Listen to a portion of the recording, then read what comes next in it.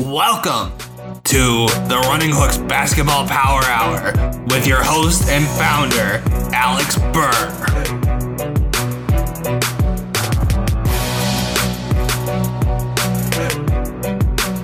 Hello and welcome to, you guys know those combination Taco Bell's, Pizza Hut deals. This is kind of one of those, except in podcast form. This is kind of a combination power hour, back shoulder fade.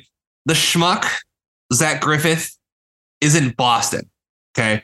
Apparently he went to go see his Pacers play the Celtics last night. Not good for him, Caleb Lynn. Not good for him.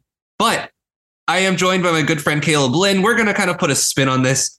Caleb, thank you so much for joining me well, I forgot how I phrased it. Throwing you a curveball. When you expect a fastball, Caleb, you're almost finished with Better Call Saul. So now you have to choose Better Call Saul or Breaking Bad, and you have to choose. You have not seen the finale of Better Call Saul yet. No, I'm not. So you might change your mind by the end of tonight, but you have to choose. Pick one. So you're talking personal favorite or what? Personal favorite. Personal favorite. Better Call Saul is my personal favorite. Better Call Saul is my personal favorite. I like the pace, the vibes of the show. It's enjoyable. I always like Saul and Breaking Bad, so I like that he had his own show. So I'll go Better Call Saul. I'll go Better Call Saul. I'll go against the grain, I guess. I feel like most people would probably say Breaking Bad, right? I feel most people would say Breaking Bad, but I don't think it's a large minority. Yeah, I feel like 60-40. Yeah. So it's I don't know which one I'd pick. I'm kind of it's kind of a cop out answer. You really can't, obviously can't have one without the other. But that's very true. It's very true. The highs of Saul are just insane. I agree. Which you just saw the high of it, by the way. I agree. I agree. Incredible spoiler. If you don't want one of the best scenes of Better Call Saul spoiled, just fast forward about 30 seconds. 30 seconds. But you just saw my favorite scene when Howard Hamlin dies at the hands of Lalo Salamanca. That is one of my all-time favorite scenes in any show. I went back and watched that I don't know how many times. Just absolutely phenomenal. It is phenomenal. I think that's probably better than any scene in Breaking Bad, for my money. Especially the acting. Wow. The acting from Rhea Seehorn and from Bob Odenkirk. And from Tony Dalton. Just like how chilling he was in that scene. It was big time. It was seriously impressive. I mean, it was tense. I mean, there was no doubt about it. That scene was tense. But they came up in the clutch. I mean, they came up in the clutch. They delivered right there down the stretch in episode 8. It hit the jackpot. They did. I don't want to spoil too much because it's still a relatively new show. It's still It is. Like I think it's less than 2 years old at this point. I believe so. Yes. Shout out to Vince Gilligan for creating an absolute masterpiece of a show, but that's not why we're here today, folks. So obviously I've been gone for a while. I said I would put an episode out before vacation. I obviously lied. Life got in the way.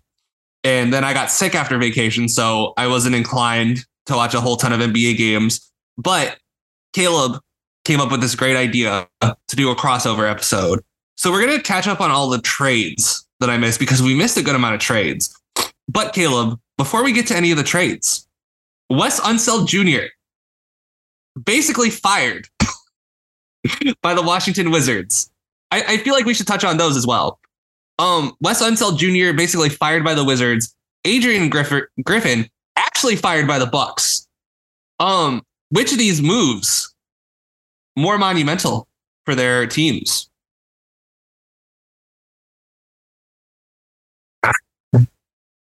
I will say, wow, monumental. I think I would go with certainly Griffith, because if the Bucks are obviously that is a my minimum because you're trying to go for a championship in 2023. If you're Washington, a championship is, 1 in a million chance right now, right? Obviously, you could go on about the coaching performance. You could go on about some of the moves that they've made, but that was going to be far, whether Unseld was the guy or the head coach, whatever he was doing, right? So I'm going to go with Milwaukee just because I think the pressure's there on them to make it happen in 2023. And just because that core to me, it's a very old roster. A lot of the rosters in the East are definitely on the younger side or on a side where they're heading in their prime. And so if Milwaukee's not getting it done, how much longer can they genuinely say a top 3 seed is just a surefire lock? And I actually think that's more of a debate than what people want to talk about right now. That's an excellent question. Brooke Lopez, I believe, is mid-30s.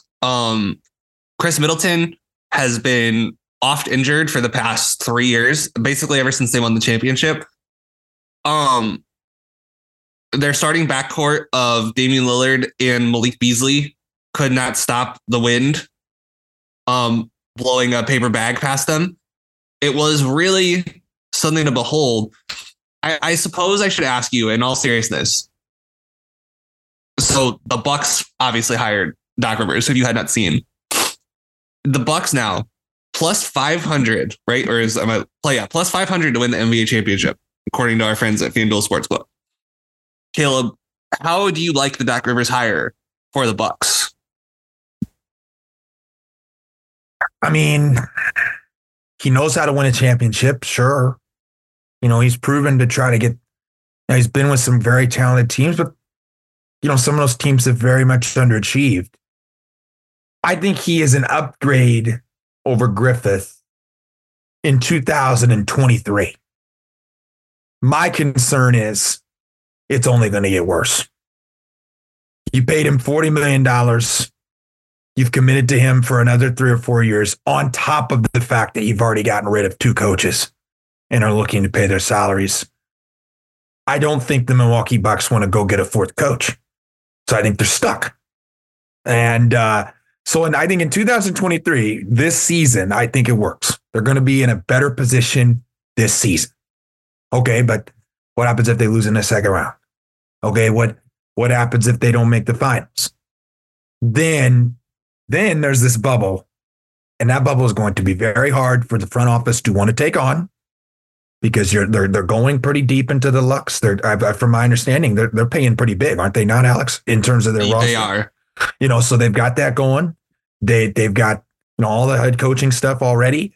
The contracts that they're going to have to keep owing to these guys, so they're not going to want to dish out more money if things don't work, and they're going to be in a style. Probably going to have to battle some stuff out that they're not going to want to battle out. So I think they're a very good team in 2023. I mean, I guess I'll say that, but I'm worried about the long term. That's a good way to put it. I think Doc, he's going to get them back to the fundamentals. A thing that concerned me, Caleb, I like their young guys, right? I like Jackson, sure. I like Beauchamp. He said one of those 2 guys is going to probably crack the rotation.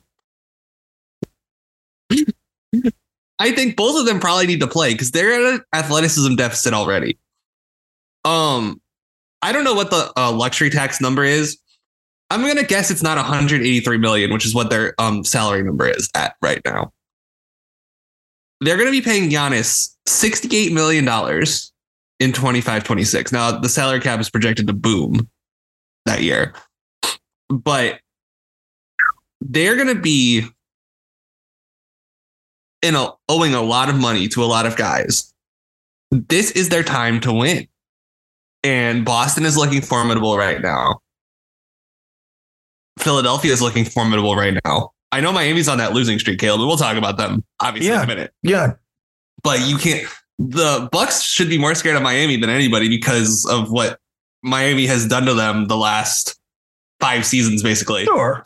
Sure. And then, you can't count out the Knicks. You can't count it, especially once they get Mitchell Robinson back. With the addition of OG, you have to take them a lot more seriously now. And 1,000%. the Pacers have had their number all season. Now, obviously, the playoffs might be a different story, but what if it's not? Right. No, it should matter. What if it's not? So right. I think, Caleb, that we're going to see I think they have to make a trade, right? They have to make some kind of upgrade, but I don't know what they have to trade. And you read ESPN, it's Connaughton, Portis in 2 seconds. I mean, that's going to get you a gold medal, Alex. I mean, that's going to get you $1 million. Pat Connaughton, Bobby Portis, and 2 second-round picks. I mean, that's a golden medal of a trade offer, a trade package unlike anything we've ever seen. I mean, that's what the Bucks have been willing to throw out. I mean, that is what the Bucks have shown to throw out, and they've expected to be able to throw that out for a player like DeJounte Murray. And I just don't see how that gets done when you're trying to get an all-star for two guys that are they've got to be close to their 30s, right? As role players, Connaughton is 31. With their best is 28. Probably passed. With their best probably passed them. Is that a fair statement to say about Bobby and Pat? Or is their best probably gone past them? Connaughton peaked in the 22 playoffs against the Celtics. He played like an absolute god in that series and then fell off a cliff. It's actually insane.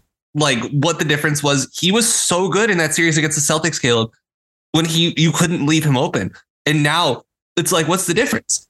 You couldn't get him off the floor. And now it's like, there's a reason Beasley started over him. Like, can I tell you what I think they probably should, or at least what, we should be hearing more about, is I just, people talk about this a lot, and trading a very good player for 2 to 3 depth options. If I am the Bucks, I would be trying to seek out a Middleton destination. And I get that he is such a great third option. His skill sets complement Dame and Giannis, and obviously he's been there forever, and the chemistry matters. But going back to your point on draft picks, Andre Jackson, you drafted in the first round. You've been hyping up Beauchamp for 2 seasons. Prove it. Prove why you've been hyping these guys. Prove it. Ideally, those guys like that are playing in the position of Middleton, right? Yeah. But what's not allowed? They're probably not as good shooters as you want. Maybe that's the problem. But there's also, to an extent, I feel like they've got to give them some playing time, some consistent playing time. And if I'm a team out there in the East, aka the Philadelphia 76ers, I would see if there's a world that I could get a wing scorer in Philadelphia like that, who could come off the ball, who's got expiring contracts. You can clear up some money because you're too far deep into the Lux tax. And if you're the Philadelphia Sixers with Chris Middleton as your third option, Alex. Now, I don't know if they would ever do it just because it's like conference rivals and they're both going for the same thing. But like, there's teams out there that have the role players. You don't need brilliant. Milwaukee is not in the need of a 20-point scorer, in my opinion.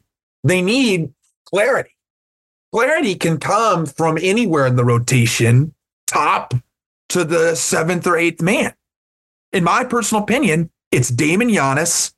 Middleton is there with no clarity beyond that. A trade with Middleton clears up the 3rd through 8 jam that I believe will beat the Bucks, will beat up the Bucks. That problem will beat themselves up in a playoff series. I mean, so okay. You would probably make it work with just Sixers players. There's no way they do it for obvious reasons. I know, but that's the type of thing you got to look at. Yeah, it's brilliant from you. I wish I'd thought of it. I'm jealous I didn't. But I think your overall point is just correct. Like, they're too old. They're too, like, there's a huge flaw in them, right? Like, they don't have what the 21 team had. right? The 21 Absolutely team was not. The 21 team was young, athletic, right? And it makes sense. You know, you need to have like an older team around your young star players to win a championship. But what happens when those guys get older? Plus, your star gets older. Giannis is 29. You know, he's still amazing, but he's not the same athlete he was 3 years ago. No, not at all. Like, he's closer to exiting his prime than he was 3 years ago. Like, was peak Giannis. I don't think we'll ever see better than that. Like, I don't need it. He came back from dislocating his knee, basically. Right. We thought he tore his ACL, and he came back from that. So it's going to be interesting to watch how the rest of their season plays out.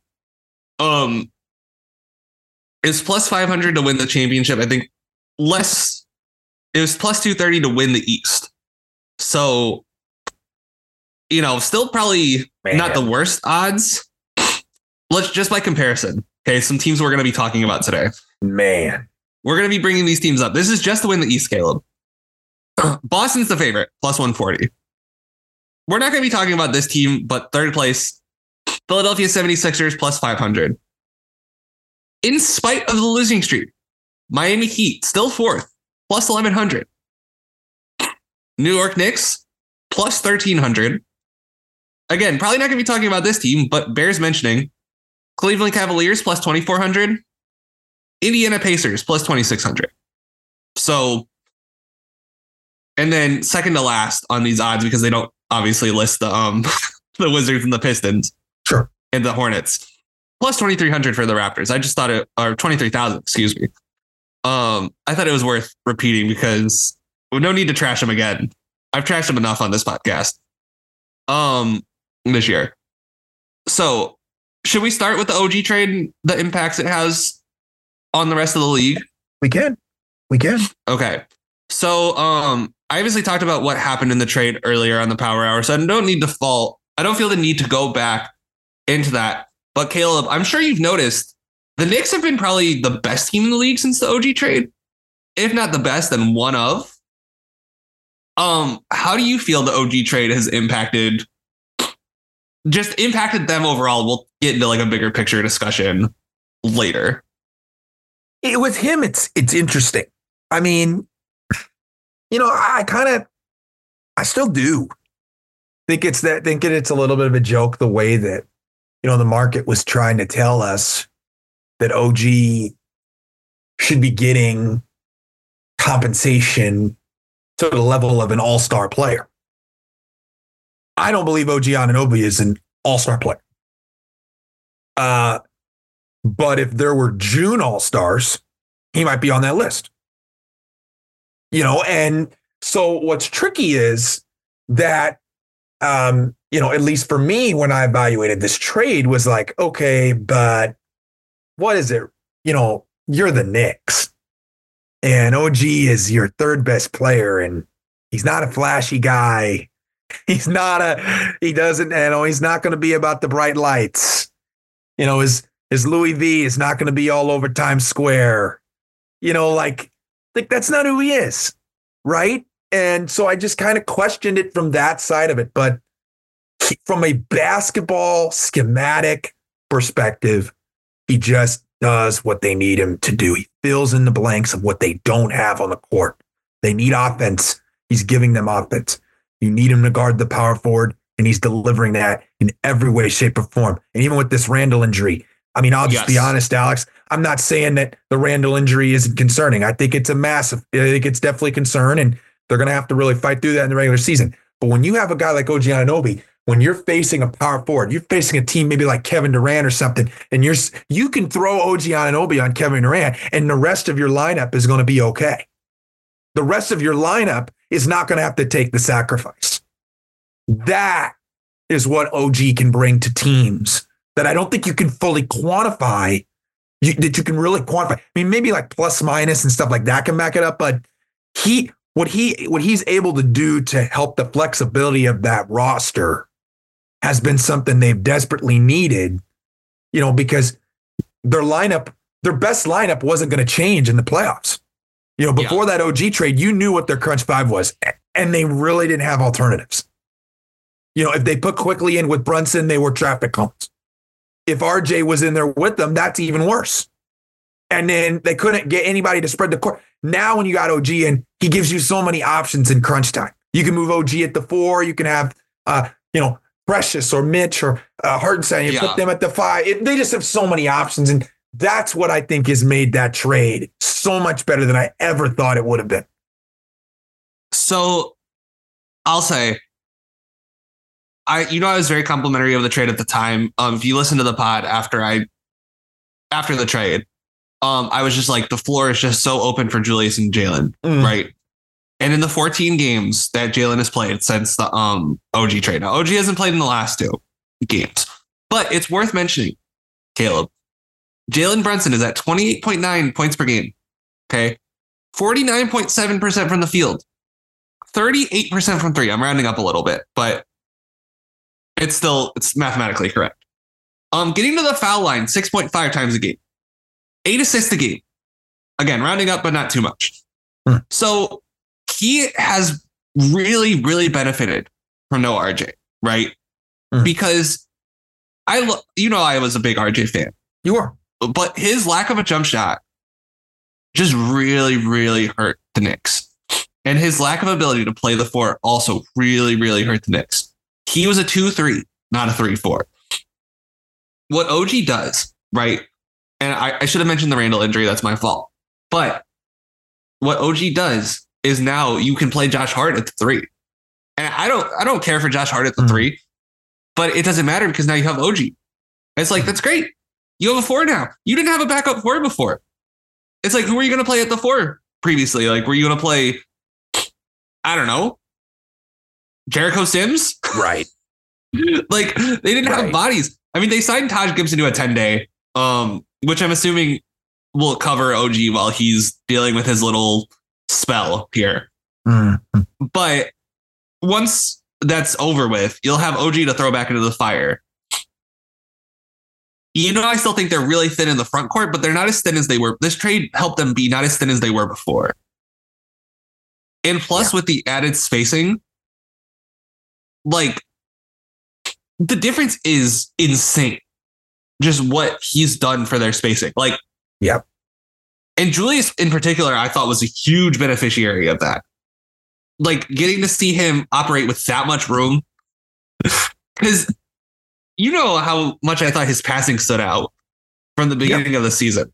So I'm just going to pull up his stats since the trade. Since the trade, Randall was at 25 points a game, 8 rebounds, 5 assists, 48% from the field, 37% from 3. So in a similar way, he was also benefiting. And I think it kind of is like what you were talking about with the Middleton thing in Milwaukee. Obviously, I don't think Jalen Brunson and Julius Randle are Damian Lillard and Giannis Antetokounmpo. Although you can make a case that Jalen Brunson has been way better than Damian Lillard has been this year. I think trading out that third scorer for a floor spacer and defender has just made their team make more sense. I agree. And I think, Caleb, let me just ask you right now. We'll obviously talk about the Heat in a second here. Sure. But who do you think is better right now? The Knicks or the Heat? I'm more comfortable with the Knicks. I think I am too. And I'm not just speaking from bias here. No, because I am attached to this team. No. But I watched that Knicks Heat game on Saturday and the Knicks just took control. I know what I'm getting tonight. Yeah. Miami has the ability to peak at a higher level maybe than the Knicks. But the Knicks' consistent basis, consistent outing every night. When I watch the New York Knicks, I know what I'm getting out of their games. And so should their fans. Could not agree with you more, my friend. I'll be curious to see too. Something that happened while I was out. Mitchell Robinson will be coming back at some point this season. The disabled player exception was denied.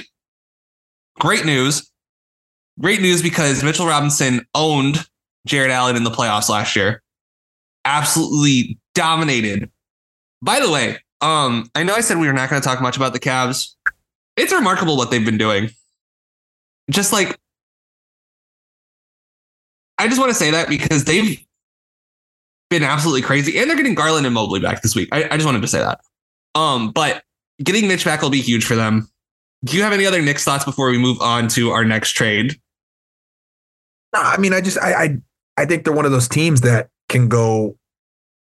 Their possibilities could be very far. They could go in the second round. They could maybe be an Eastern Conference Final team if the draw lines up for them. I mean, they're all over the place. I mean, this New York team is capable to do plenty of things. For sure. I could not have said it better myself. Now we're going to move on to the Indiana Pacers, a team you may or may not have seen in the last week, trading for Pascal Siakam. And in that trade, did not talk about this one on the podcast because obviously, sure. Obviously it was gone for this one, but Caleb, I think this one, so the Pacers get back Pascal Siakam and the Raptors get 3 first-round picks and Bruce Brown. And I feel like I'm missing something. I had the page pulled up. There we go. And Nwora. They also get Nwora and Kira Lewis from the Pelicans. Salary dump for the win. I like Kira Lewis, by the way. I hope he's good in Toronto. I like them stealing him in that trade.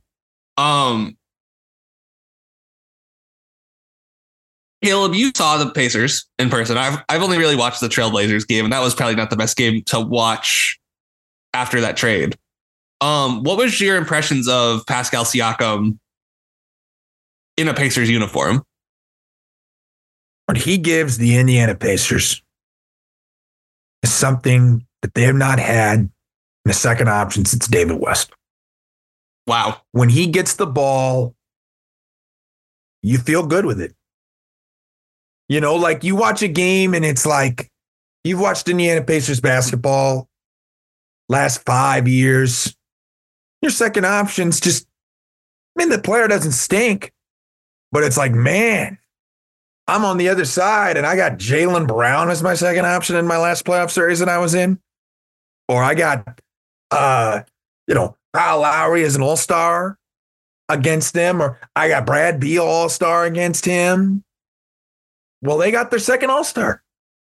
And what that allows from a team, and what I saw when they played the Phoenix Suns is a sense of calmness and an ability to not panic when there's moments that I believe this team would have been panicked. If they didn't have that second all-star guy who could just calm things down, hit that timely shot, make that last-minute play, whatever it looks like. Siakam is able, similar to OG, fills so much holes on your team wherever you need it on a night-to-night basis. And for me, the part that I think is the most underrated about Pascal Siakam that I just don't think people talk about enough is simply his poise. Mm-hmm. He just plays with such poise, never too high, never too low. And when you're on a young roster like he is with the Indiana Pacers, having a guy like that for Rick Carlisle has to be amazing. And it's only going to be a bigger deal in as far as the season goes for them in the playoffs and all this other stuff, to have a guy like that who, if a team is going to trap Halliburton up at half court, they're going to throw him a different look. If you have a guy like Siakam, it takes off that pressure, just like, oh, well, thank God we don't have to force that issue with Halliburton on the double team in the half court. Or thank God that we have a playmaker that can get the ball comfortably to the guys that are open if the trap's there. Right. Now they've got that. And it's going to help them in a playoff series. And it puts them in a conversation where they may not just be like a team that might push you to a 5 or 6 game series in the first round. They might have a chance to win it. And that's why, and moving forward as well, they're only going to get better. I mean, they didn't trade anybody that was a rotational piece that you're like, man, that guy's going to stink not having. I mean, and if you're the Pacers, you got to make deals like that because you don't know how many times a star is going to genuinely show interest in being in your franchise. Yeah, and I've always admired Siakam. Honestly, a lot of my Raptors related fandom can be like, I know you guys accuse me of being a Raptors fan for years. It comes down to me liking, well, you know, I love Lowry, right? Like, you know, Lowry's one of my favorite players. Yeah. But Siakam is up there. For my money, he's one of the smartest players. Like, just what he was asked to do on defense, nurse. Just, you know, being the head of the snake on defense, you know, whenever they did a zone or whenever they did a press. Remember that one year they broke the press in Toronto and we're like, oh, you know, we're going to make everyone's life hell. Mm-hmm. And they're like, oh, hey, you know, we have Scotty I don't think this was before Scotty Barnes, but we have Pascal Siakam. We have so many athletic wings. We're just going to make your life miserable. And that was a lot of that was due to Pascal Siakam just being awesome. That was the all NBA, right? So I think that was the year they finished as the second seed. Yeah, that's right. Because that would have been Lowry, Van Vliet, OG, and Ibaka. Yeah. So I've always been an admirer of his. He's a great passer. The only flaw he has is his shooting, but he's on a team where he can be the inside man. Yeah. And I think that's going to work really great to his benefit, you know, being able to be the roll man, like kind of like how you were describing it, you know, being like the release valve, like at the elbow, if Tyrese gets trapped, because Tyrese is going to get trapped at this point. Like, what other better way is there to guard him? You know, especially in the playoff setting, like just try to get the ball out of his hands. But now you have someone who's going to be, I mean, Siakam's averaging 5 assists a game in 7 games. Impressive. And I feel like that number is going to stay pretty steady over the course of the season. Might go down to like 4, but still getting 4 assists out of a power forward. Pretty nice. I mean, that's pretty, especially when you're getting 12 assists a game out of your point guard. Right. Now, I have to say, Halliburton's been dealing with some injury issues that would kind of give me pause at the moment with them. But I think was Halliburton playing in the game you were at? I'm not too sure. No, he was not. He was not. Yeah. I know he can only miss 3 games the rest of the season, right? Or else he's ineligible for all NBA. I think that's so. Right. I mean, first of all, let's just talk about the game you were at, because that game was awesome, right? Booker scored 62. Yeah, I mean, he scored like 62 points, and then like he had all these other guys just. I mean, everybody had a moment in that game. You know, it's kind of fun seeing all these young players have moments. You know, whether it was, you know, Benny had some moments inside making tough plays, and you had Obi top and, you know, get a double for, you know, the Pacers. It was a very, very, you know, intense game. I mean, I understand the high scoring might make you think there wasn't a whole lot of defense, and I do think to certain stretches in that game there was not any defense. But down the stretch, you know, it felt as if both teams were really trying to earn their baskets, and it made the game very, very fun. And you know, they weren't leading at all. The Pacers weren't leading at all, I think, until 3 seconds left in that game. So they weren't leading. They led that game one bit. So it just kind of shows, you know, NBA can just be about getting that big run and then being able to hold on to it. And definitely, you texted me after that game being like, basically that same sentiment. Like, it seemed like a high scoring game, but that was intense down the stretch. So it was intense. Yeah. I'm jealous of you. Wish I got to go to that one, but I'm glad you had fun. Any more Pacers thoughts? Because I feel like we kind of touched on everything Siakam related, but I suppose I should ask this. Do you think this is the year the Pacers win a playoff series, or do you think it's a year too soon for that?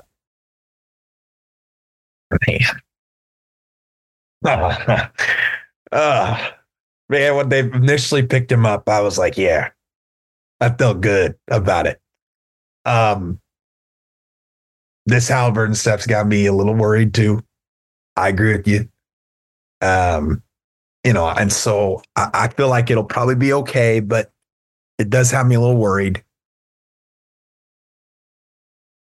For me, it's, man, you know, if you're like, hey, Caleb, you have to decide. I would say they're not going to be one of the 4 teams in the East who wins playoff series. That I would tend to agree. But man, it's all, I mean, but they're the type of team, right draw, they absolutely positively can. It would not shock me. It is something I would consider betting. It is something that I would consider looking at from a game to game. It is something that because I do think they're going to be a fun team back in the playoffs, 1,000%. I think that when you have the type of speed and athleticism that they do, I think it's incredibly hard for teams. I mean, Jaylen Brown, after their game against Indiana, just is like, yeah, they're a really freaking good team. And they make you play at a pace that is just incredibly hard to adjust to. And when I think of teams that need the pace to go in a certain direction, I think of teams like the contenders in the Eastern Conference, Milwaukee and the Philadelphia 76ers. And I think if Indiana can push their pace on teams like that, you can convince me it would not shock me. It would not put me in awe if I saw the Indiana Pacers win a series against a team like that. Yeah, I just don't know if they'd win a matchup against their team they're currently matched up against. Excuse me. So right now, Celtics are the 1 seed, Bucks are the 2 seed, Knicks are the 3 seed, Cavs 4, Sixers 5, Pacers 6. So it'd be Knicks Pacers in the first round. Wow, I think that'd be pretty tough for the Pacers to pull off, especially because I feel like the Knicks now can match styles, kind of like to go with what you're saying. Yeah. You know, I feel like they can speed up now. Yes. Where they weren't really capable of doing that before. Or Knicks would rather, be tough. Knicks would a tough one for the Pacers. I think it would. I'm not saying they should try to get to the play-in, because if you can avoid the play-in, avoid the play-in. We've learned that lesson. Yeah. There have been teams that are playoff teams, like probably the 8 best teams in the conference, that have missed the playoffs because they messed around. And we're in the play-ins. And that's what they should get.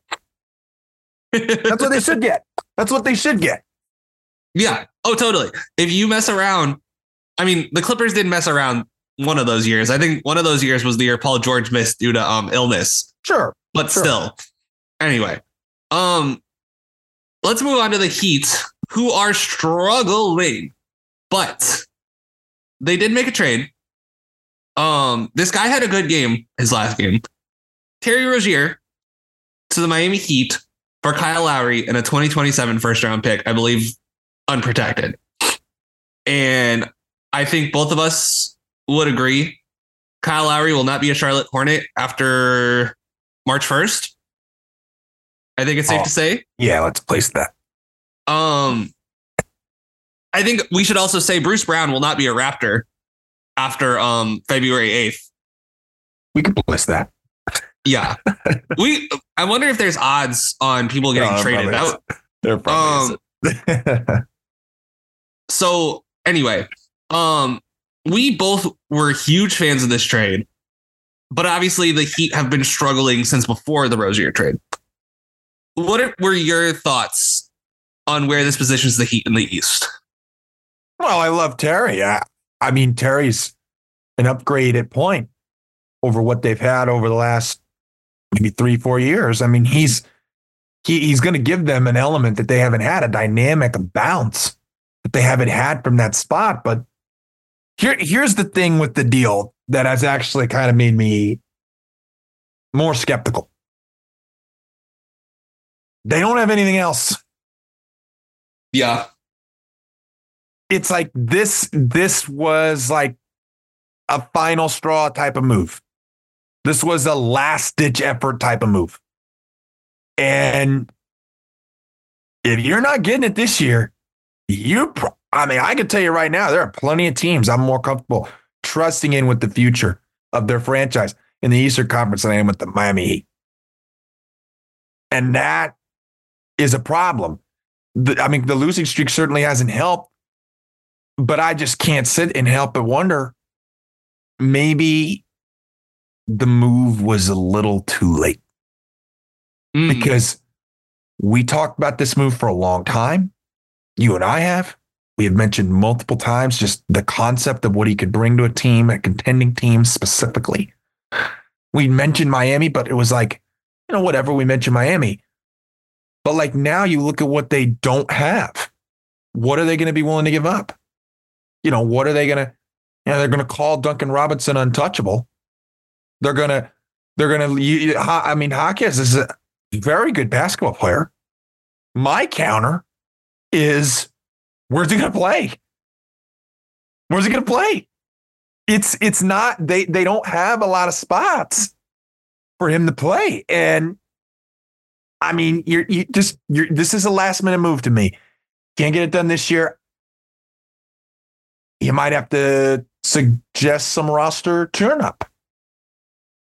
I apologize for the person who honked outside my window. I don't know why they would be honking. That's an explosive take right there. But it makes sense when you think about it because Jimmy's 34. He's going to be turning 35 after the season in September. So before next season. So 34 in Tibbs years is basically like 47. Now, he's still putting up numbers, right? And when you watch the Heat, occasionally you'll see, like a great Jimmy game, but he's only played 32 games out of 47. And that's concerning. Obviously, that's typical for what Jimmy's done, but usually Jimmy is good for like some all NBA numbers. Caleb, you tell me if these are all NBA numbers. 21 points a game, 5 rebounds, 4 assists, 1.2 steals. That's down for Jimmy Butler. Like even yes, it is. Being one of his like biggest fans, that's not the numbers we're used to from him. Usually it's either higher scoring or higher rebounds and assists. Both of those are down. Bam. This move should help Bam because Bam is asked to do way, way too much. Eternally, like the player who has the most on his shoulders. I don't think there's a player who has more on his shoulders in the whole league than Bam Adebayo. Is that a fair statement? Because he has to lift the whole defense. Pretty explosive take, but I can get behind it. Like he has the whole defense on his back. Yeah. And the last few years, he's been like basically the backbone of their offense in the regular season. Right. I think that's why he's falling apart in the playoffs every year. Everyone's like, oh, why is Bam so bad? He's probably tired. There's only so much you can ask a basketball player to do. And yeah, Josh Richardson, bless his heart. This isn't 2018 anymore. I think that honeymoon phase in Miami's over. He's a retread at this point. Kevin Love is a rotation player for them. I mean, there's no punchline there. That's the thing. Kevin Love's a rotation player for them. They better hope, like you said, they better hope this works. And he had a good game his last game. Rozier did. 21 points, 8 for 14 shooting. Not a whole lot of other categories he put up in. But I don't feel like they need a whole lot from him other than scoring. Like what they needed is on ball scoring. That's really. Yeah. I tell me if you think I'm wrong here. I love the Lowry signing because I'm a big Lowry fan. But in hindsight being 2020, maybe they didn't realize that Lowry would become more passive as he got older, and be like, oh, I'm not going to pull up as much. Sure. I'm not sure. In Toronto, he was like a really big pull-up threat, right? So it made sense why they would go out and get a Kyle Lowry. But he stopped pulling up as much when he got to Miami. And the games where Kyle Lowry pulled up from 3 and made himself a threat from the outside, those were the games where Kyle Lowry was those are the games where Kyle Lowry won them games. Kyle Lowry won them playoff games last year. He also lost them playoff games last year. Yeah, Call a spade a spade. Yep. Yeah, I'm not gonna act like he didn't, but I hope this works because I love Rozier. He's one of the most fun players in the NBA. I mean, he helped spoil a Cat 62-point night right before he left Charlotte. Sure. Sure. Yep. Oh yeah. I hope that one of the things I hope is that I just hope that his explosiveness scoring, Caleb, will translate to this team. But I don't know. part of me just feels like the spiral they're in, they might not be able to get out of this one. That's going to be the question of this entire season for them, and can they do what they did last year again? And it's like, I just would bet no against that every time. It's not a shot. It's just there's facts and data to back that up. You're getting career high production from Gabe, from Gabe Vincent, from Max Strus, from Martin, you name it, you are getting the best of the best all at the same time. It just doesn't work like that very often. And I think they're going to have to really consider and adjust some things that they're doing from a personnel standpoint. And, maybe they're, you're going to have some real conversations about where you're going to go as a roster. I think Miami's one of those teams that, fine. I would say right now, gun to my head, you think it's more likely that they make the Eastern Conference Finals or they lose in the first round. I'll say lose in the first round. I think it's based on the way they've played the last 2 weeks. I think it's a fair take. I'll say lose in the first round. And there's value. There's going to be value on that. There's going to be value against betting against this Miami team. And if you've watched the games, people, let me be very clear. If you watch basketball, that'll be something you want to consider betting on. Don't look at the reputation as much. I think the reputation can fool you when you're watching this Miami team right now. They've got some questions. I wouldn't want to be near. So the Heat to make the play-in, right? To make the play-in is minus 220. Yeah. I don't think they're a team that you should feel comfortable with in terms of getting out of the play-in. And let me argue with this. Give me the team below them. In that That's case. It's the Atlanta Hawks.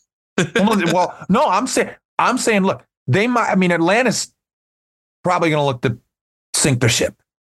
So maybe you get that game, but man, I feel more comfortable with Orlando than I do with this Miami team. So, okay, right now the play-in as it stands, because I read the rest of the East standings, I might as well do this. So the Heat and the Magic are tied at 24 and 23. Heat are 7, Magic are 8. The Bulls are 22 and 26. And the Hawks are 20 and 27 at 10. The Nets are 19 and 27. The Raptors are 17 and 30, surprisingly hanging in there. They're probably too bad. They're probably too good to be in the Hornet zone, but that's neither here nor there. I think that it's going to come down to, can the Heat, because I think we probably would agree, the Magic would actually probably be favored in that play-in game. I don't think so. I know that sounds crazy, but I don't think so. Yeah, you're right. Probably because it's home. And it's a reputation. It's a reputation thing, Alex. I'm telling you. That's going to be what I was about to say. I mean, you got to back it. But a bettor's got to back Orlando. You got to back Orlando. I would probably people are going to pick Miami. But that's a spot. If you watch basketball this year, right now, like you and I do, you've got to be more comfortable with Orlando. You have to. I would, yeah. It'd be an interesting 7-8 matchup. That's all I'll say. Totally would. I would be fascinated. Now, there's obviously still time. We have 35 games left in the season. Sure. But 2.5 games isn't easy to make up. You know this. No, it's not. And that's the distance right now between the Pacers and the Heat. If you want to go between the Heat and the 76ers, it is 4.5 games. Actually, 5.5 games. That's hard. So the only team really, I'd say the Heat have a even slight chance of catching right now is the Pacers. And there's probably a shot. Sure. But there's no way. Unless the Cavaliers absolutely collapse in the second half of the season, there's no way any team but the Pacers is going to sniff the play-in. There's just no way. I don't think. But where's the energy? Yeah. Again, 7 in a row. It's bad. It is bad. And I mean, it's really, that really isn't getting talked about. 7 in a row with a guy like Eric Spoelstra at the helm. And they lost to the Raptors, by the way. Lost to the Raptors, I believe, on the day of the Siakam trade. I believe that was the day Siakam was traded to the Pacers. It's not normal. Yeah. It's not normal. Would you like to know who the Raptors started? So RJ Barrett, Scotty Barnes, Gary Trent, Emmanuel Quickley. I don't think you could guess the 5th starter.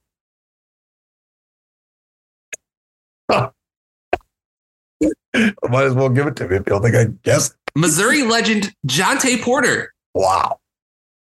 Wow. Lost to the Hawks, got their asses kicked by the Magic, lost to the Grizzlies. Again, lost to the Grizzlies, who their season has gone off the rails. I know I had some optimism for them, but holy smokes, their season has gone off the rails. Got destroyed by the Celtics, got destroyed by the Knicks, and got blown out by the Suns. They're playing the Kings tonight. Let's actually. Who'd you pick? Well, do you want to, since this is a betting podcast, ostensibly, what do you think the odds are? Who do you think's favored? Who do you think is favored, at Caleb? Miami? Kings at Miami? Yes. Miami by like 2 points. That is correct. Miami at 2 points. You gotta bet the Kings, right? I mean, I hate it. Look, Miami's ice cold right now. It's hard. Part of me thinks they got to get back a game somehow. Maybe this is the game. But you're not comfortable with it. They've bet 7 in a row, so they've lost 7 in a row. But this is the type of game you should be fired up for if you're Miami. You should be fired up for this game. You should. Lord knows I wouldn't be. Well, real quick, I wanted to touch on trades we wanted to see. Is there any trades you can think of that you, or any players you want to see traded / any trades you want to see? I'm done with Atlanta. I'm just done. They should be they should hang. It's like, you go to a garage sale, you see everything in the garage sale. You got the clothes on this aisle. You got the freaking home frames on this aisle. You got the desks and the furniture on one aisle. They got to do that with their players. They just got to ship them off like a garage sale. They got to hang them up and they got to say what their price range is, and they just got to do it. They got to do it. They got to recognize that what happened in that stretch where Trey led them over Philly, it had happened, but whatever we did to get there, we can't keep relying on it because it's not working anymore. And they got to make moves to sell and get them for a long-term foundation. Okay. You got to do something. You got to convince me of something. I don't care if it's DeJounte to the Lakers, Capella back to the Rockets, do something. Oh, by the way, did you see that Shams put out a report? They're star hunting. The Rockets are. Good. I like Houston. Good coach. Good team. Good. They play fundamental basketball. Good. Yeah, I am curious what the package would look like. But good. I mean, they should be aggressive. They're a solid team. That's the team I was going to talk about. If they make a move to suggest that they want to push for a plan, I think that's smart for their franchise. A plan is good for their franchise after the last couple of years. On a similar note to what you said about, by the way, just real quick question for you. Yeah. Is Nate McMillan the most underrated coach in the NBA? Every time he leaves a job, think about it. The last 3 jobs he's left. Portland. I don't know if you remember after they left Portland. It was a long time ago. Yeah. But do you remember how bad they were in the in-between period between Portland or McMillan and Stotts? Yeah, they were horrible. Yeah, they were really bad. They were really horrible. Okay. Example 2. After he left Indiana, they're like, oh, let's hire an offensive genius in Nate Bjorkgren. Went terrible. Example number 3. Now, I'm not saying Nate McMillan's the world's greatest coach. Far from it. But Caleb, it seems to me he instills fundamentals. He instills a sense of calm, and it might be boring, right? It might not be the flashiest basketball you've ever seen, but man, it gets the job done. And I don't understand why. Stability. I mean, it might be sacrilegious to say this because Tomlin's actually won, but he's like kind of like the Mike Tomlin of the NBA, right? Like in the sense of he's like Pete Carroll. He's like that might be better, like a culture center. Yeah, I mean, granted, Pete has won one, but it's like that's exactly what he is. He sets the culture, he sets the foundation for you, and you have a floor, and it's a very high floor that you can reach. And Atlanta wants to get to that floor. And I will say, did I think Quinn Snyder was going to? I'm surprised. I really thought Quinn Snyder was going to turn this ship around. So I did too. I to be honest, I can't sit here and say that I thought it was bad that they moved and got him. But man, yeah, you might be onto something because, McMillan, for crying out loud, look at Lloyd Pierce. Lloyd Pierce is probably sitting there, hands up saying, you thought it was me?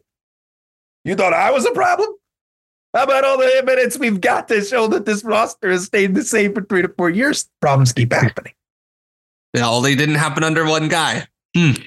Wonder what the common thread is here. Sure. Anyway, I have 2 things. Yeah. First of all, I'd like to see. I mean, you know how I feel about this. There's no need to go into a long tangent about this.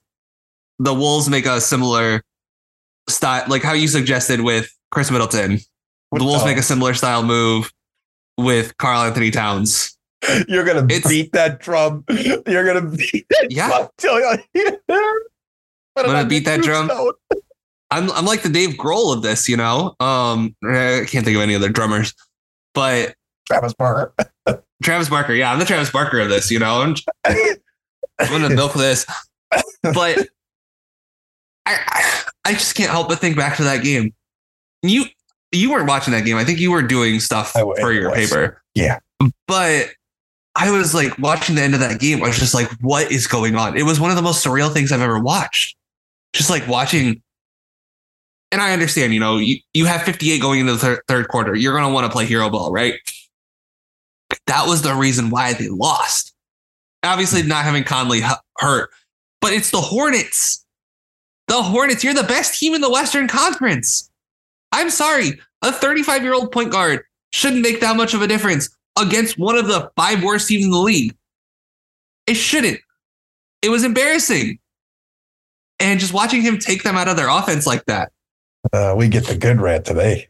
We get a good rant from you today, Alex. I was mad at watching that. The other one, it's actually kind of in a similar vein. I'm going to suggest Cleveland does the same thing with one of their big men. Now, I think a lot of people would take that inclination to trade Allen, but they played really well with Jared Allen under the basket for the last month without Mobley. Yeah. Maybe. Now, here's the rub of it, right? Here's why you don't trade Mobley. Okay. A, I think your fans would kill you if you traded Mobley. This guy has so much hype around him. It's not funny. B, and more importantly, one of those guys is making 20 million and the other guy's making like 10. So yeah, that helps. That helps. I think if you could trade Allen for this wouldn't work for a lot of reasons, but like Harrison Barnes, right? Someone like that. Someone who can hang inside, but not can also play on the perimeter on offense, right? Because you've seen the formula and it works. And you're getting Garland back now. Right. I'd be curious to see. It's going to be real interesting to see what happens with Cleveland. I know I said we weren't going to talk about them much, but I'm really, really curious. I'm going to keep my eye on them because yeah, they went on a massive run. with no Garland and no Mobley. Like they went like 17 or 15 and 3, I think. 15 and 4. I think it's 15 and 4. They were 13 and 12 when those guys went out, and they're 28 and 16 now. So 15 and 4 with no Garland. Where are my Okoro haters at? Where are my Okoro haters at? I mean, Okoro's a big salary. No, where are my haters at? Where are the haters at with him? Is he? I just don't hear it very much. I just don't hear it anymore. I mean, probably because no one's actually watching Cleveland anymore. Right now. People's not paying attention to Cleveland. Now. He's good right now. 4 of his last 8 games, he's been over 10 points. This is a player that everyone can't think of his offensive firepower, and he's giving them. I mean, the Cavs are trying to give you a PR case every week for him to be an all-defensive player. I mean, they are. Look, the Cavs are absolutely red hot. They're red hot. I do have an idea for them. Okay, let me hear it. Trade. Because I'm tired of them getting bullied. I'm tired of it. Like, I'm really tired of it. Like, we can't figure out a way to get like an Andre Drummond on this team. Ooh, well, wait. Andre Drummond already played for the Cavs. But like, I need like I just need a backup big.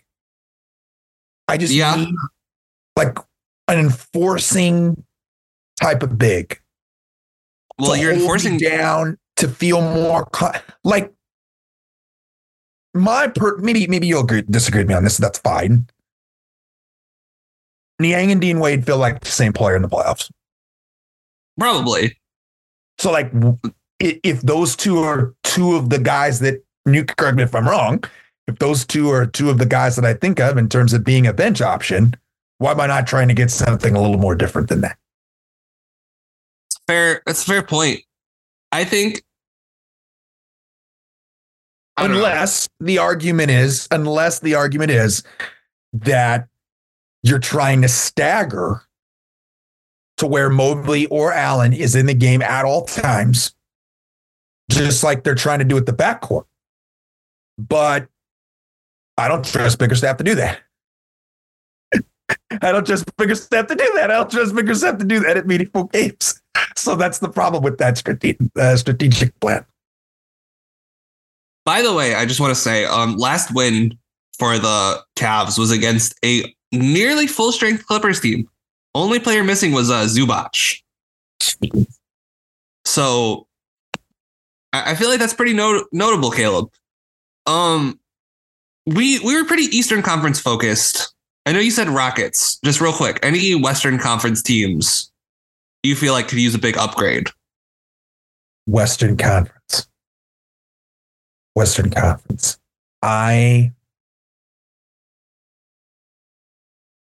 There's one team that comes to mind in the sense of I don't want, if it has to be a center, it has to be a center. Although I don't agree with that premise. I want to see the Oklahoma City Thunder trade for a veteran. Okay. A veteran. Maybe they're that. It doesn't have to be a center. It doesn't have to be. I just want a vet. Like, you cannot convince me to be comfortable with this Oklahoma City team as young as they are in these meaningful games with the lack of experience that they have. Give me something. Give me one veteran that I can just play. I'm not talking like I don't need a starter. I'm just saying, like, maybe like your 7th, 8th man. Like, let's just upgrade it a bit. Let's get rid of all these guys that keep stacking up against each other, basically hurting each other. And let's trade them to a team where they can benefit by playing time while you get a veteran who can just fit in and help you know what winning looks like. I'm worried that the Thunder are going to miss some veteran help. And I understand that is, people are going to look at me and they're going to say, oh, it's blasphemous. they're the one seed, they're the 2 seed that's blasphemous, Alex, that's blasphemous. But look, I think the Thunder needs something. They need some leadership, in some of these bigger games. So I think it's true. I would go after a veteran front court player personally. Maybe it doesn't have to be a center. You can maybe keep playing Chet at the 5, but I feel like Chet's outside magic is starting to go away. Do you want to know what he's shooting from 3 his last 14 games? I would have to imagine it's not very good. It is 29.1%. Yeah, I don't. And I didn't buy it. I don't think it's sustainable.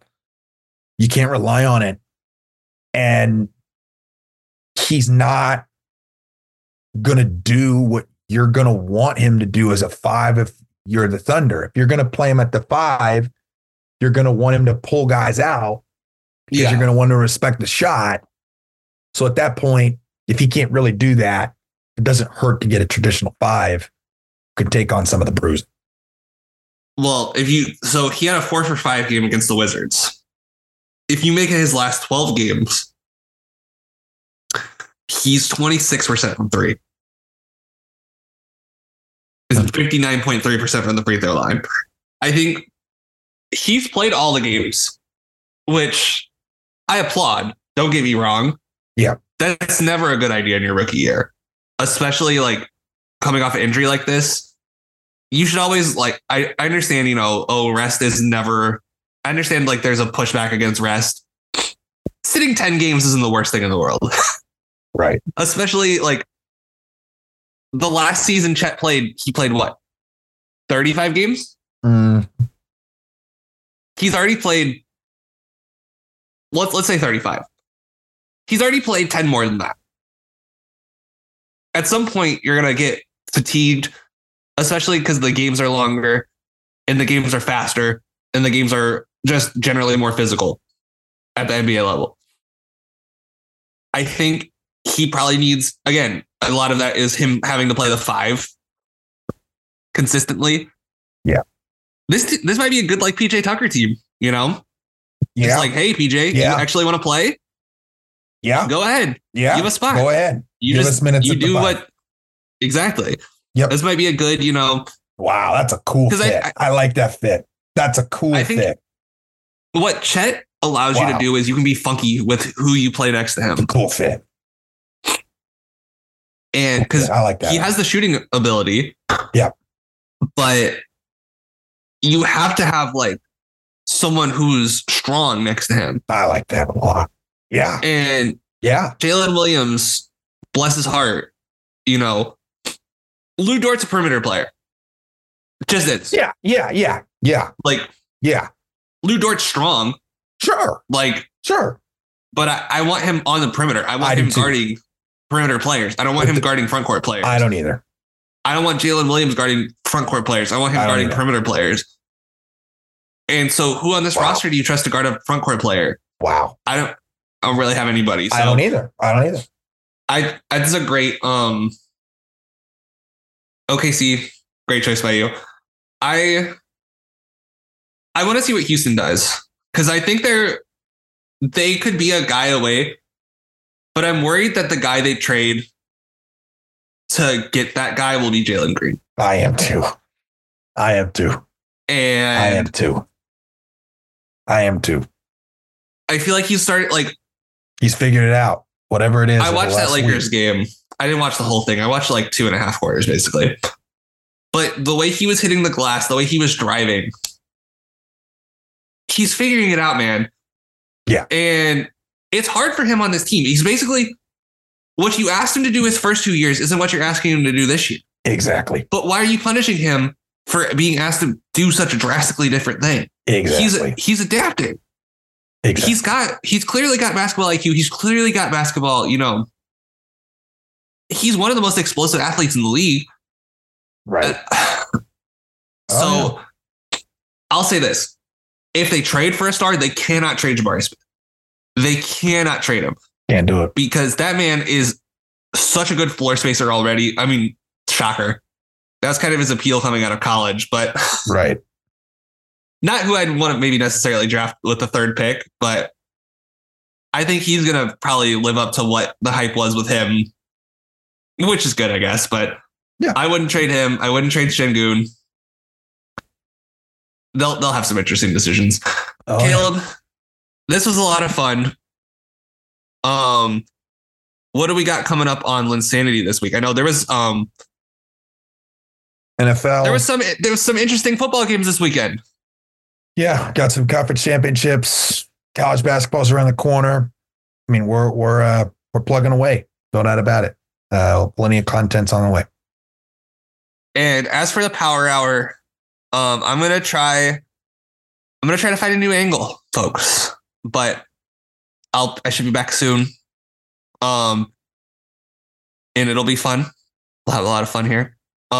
Make sure you check out Circle City Cinema. I don't know what the next thing for that is, but whatever it is, you better listen to it, or you and I won't be friends anymore, despite you taking your time to listen to this podcast. So, Caleb, I want to thank you so much for joining me. Sure. Absolutely. And I think we did enough gambling on this to justify it being a BSF, don't you?